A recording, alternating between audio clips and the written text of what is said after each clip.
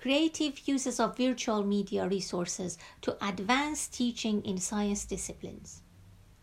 Information technologies have been used to enhance students' learning in conventional or online classrooms at UK's higher education for over 2 decades now. Using educational technologies and information technologies would allow educators to better engage with learners, monitor students' attendance, and provide learners timely and personalized feedback. The education and information technologies could be used in not just conventional classrooms, but on-demand learning platforms and even during the wet laboratory activities.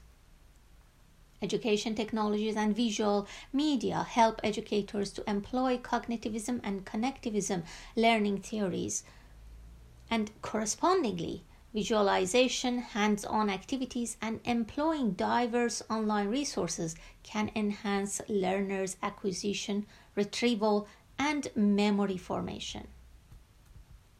However, designing and delivering a good curriculum requires in-depth and up-to-date understanding of rapid changes in both education and technology sectors.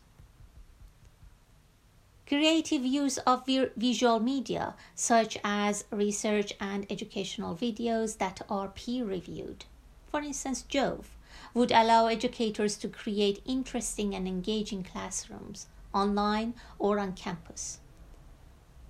I personally have been using Jove's research and educational videos since 2012.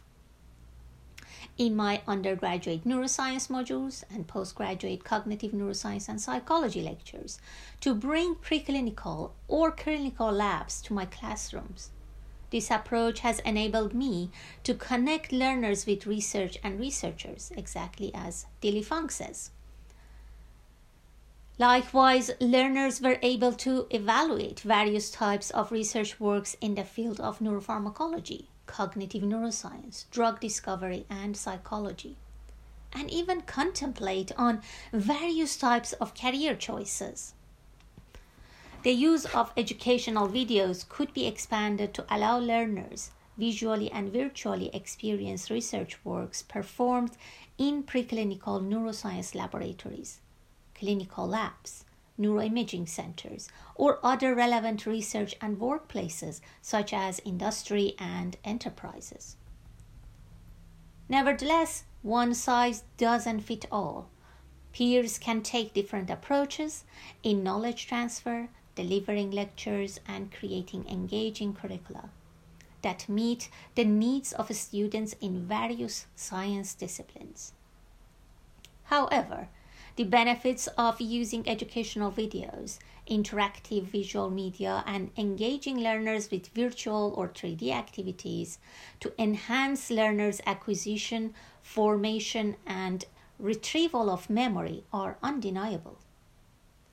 Using education and information technologies in delivering content and assessing learners would not only help learners consolidate information into long-term memory, but also enhances their digital literacy. We call these transferable skills. This approach could in turn make the virtual or conventional classrooms more interesting and engaging for students. The educational videos can also help learners better appreciate the impact of their study subject and its relevance to the outside world and even to their future career. Using Jove and other peer-reviewed educational videos allowed my undergraduate and postgraduate students to connect their knowledge with basic and translational neuroscience and other relevant disciplines, including but not limited to cellular and molecular neuroscience, neuropathology, clinical neuroscience, neuroanatomy, psychology, and neurophysiology.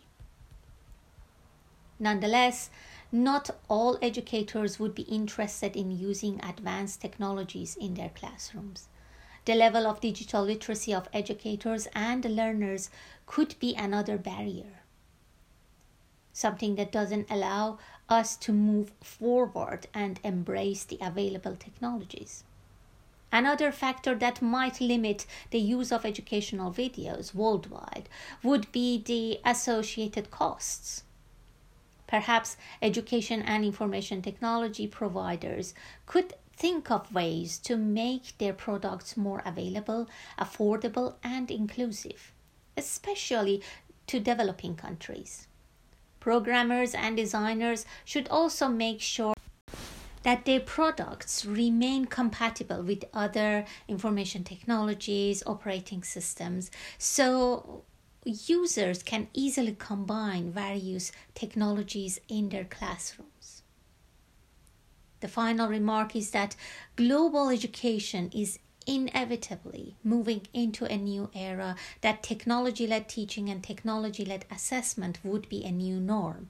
So, as educators, it is our responsibility to adapt quickly and embrace these positive changes sooner rather than later. However, providers, designers, and programmers should also work closely with educators and curriculum designers to make their products more relevant to the needs of learners and pledge to take a more inclusive approach. Thank you for listening.